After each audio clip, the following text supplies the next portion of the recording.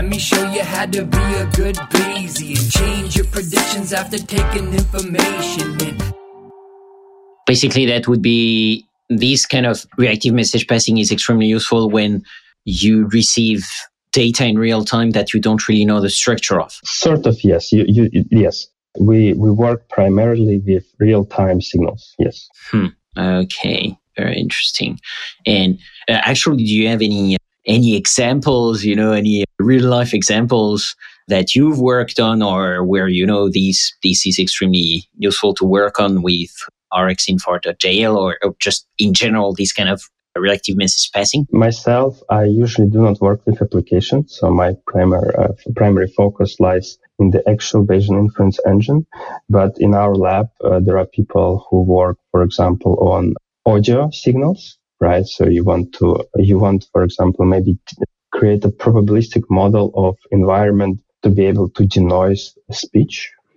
Or it may be like a position tracking system or a path planning system in real time.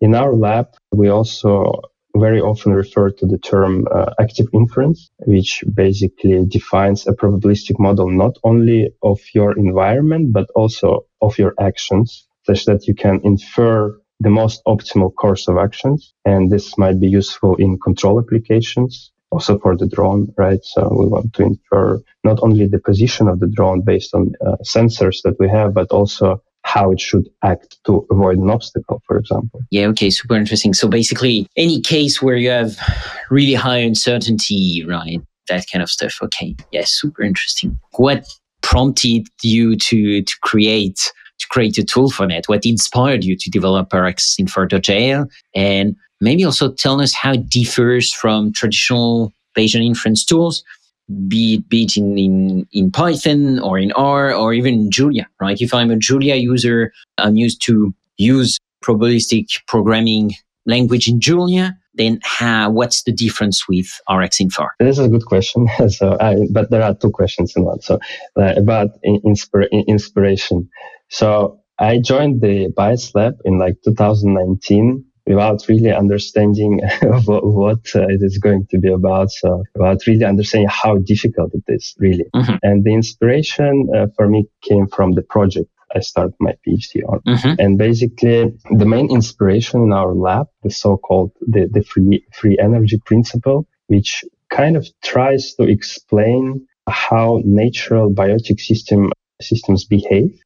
Right. So, and they basically say, they define so-called Bayesian brain hypothesis and free energy principle. So they basically say that any biotic system, they defines a probabilistic model of its environment and tries to infer the most optimal course of action to survive, essentially. But all of this is based on Bayesian inference as well. So, right. At the end, it's a very good idea, but at the end, it all boils down to the Bayesian inference. And basically, if we look how biotic systems work, we note that there are very specific properties of this biotic system. So they do not consume a lot of power, right? It has been proven that our brain consumes about 20 watts of energy, right? And it's extremely efficient device, if we can say, right? It does not even compare with supercomputers. It's also scalable because we live in the very complex environment with many variables. We act in real time, right? And we are able to adapt to the environment, and we are also kind of robust to what is happening around us, right? So if something new happens, we're able to adapt to it instead of just failing, right?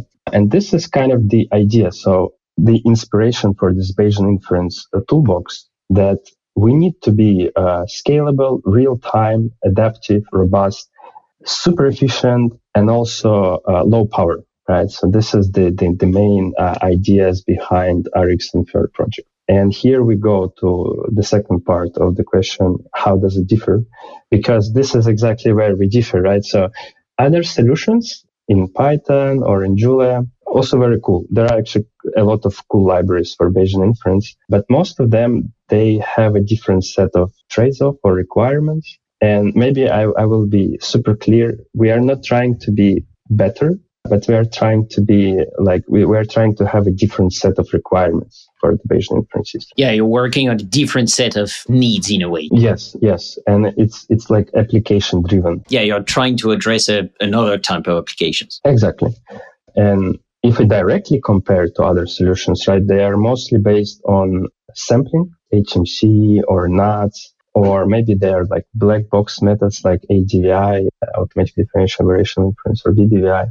And they're great methods, but they tend to consume a lot of computational power or like energy, right? So they do a very expensive simulation. It may run for maybe hours, maybe even days in some situations. And they were great, but you cannot really apply it in these autonomous systems where you need to, like if we're again talking about audio, it's like 44 kilohertz. So you need to really perform Bayesian inference at an extremely fast scale, and HMC or NATS are not really applicable in this situation. So yeah, fascinating. And you were talking, well, okay, we'll get back to the computation part a bit later. Maybe first, I'd like to ask you, why did you do it with Julia? Why did you choose Julia for RxInfer? And what advantages does it offer for your applications of Bayesian inference? The particular choice of Julia was actually like driven by the needs of the Bayes lab in the university, because all research which we do in the university now in our lab is done in Julia, and that decision has been made by our professor many years ago. And interestingly enough, our professor doesn't really code, so. But Julia is a really great language. So if I would choose myself, I would still choose Julia. It's a great language.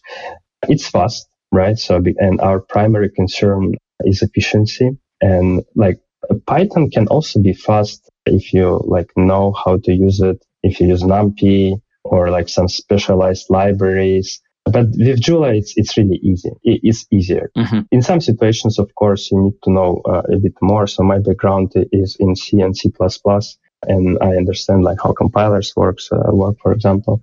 So maybe for me, it's a bit easier to write a performant Julia code. But in general, it's just really, it's a nice, fast language. And it also develops fast. So in a sense that new versions of Julia, they come up like every several months. And it really gets better with each release. Another thing, which is actually very important for us as well, is macros, our macros in Julia. So for people who are listening, right? So macros are basically allow us to apply arbitrary code transformations to the existing code. Mm-hmm. And it also allows you to create like a sub-language within a language. And why it is particularly useful for us is that specifying probabilistic models in Bayesian inference is a bit hard or like tedious.